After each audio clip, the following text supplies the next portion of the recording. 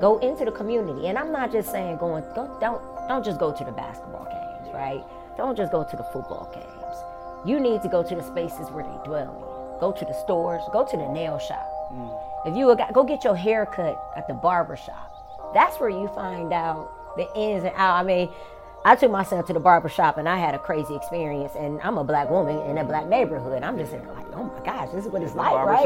Yeah, right, but barbershop this is a cultural experience. This is where you get the ins and the outs from a black man's lens about the community. And this is where you make your connections and you say, you know what? Can you come talk to my students? And now you're building a connection, not just with community members. And this is what, in terms of research, they'll call cultural brokers.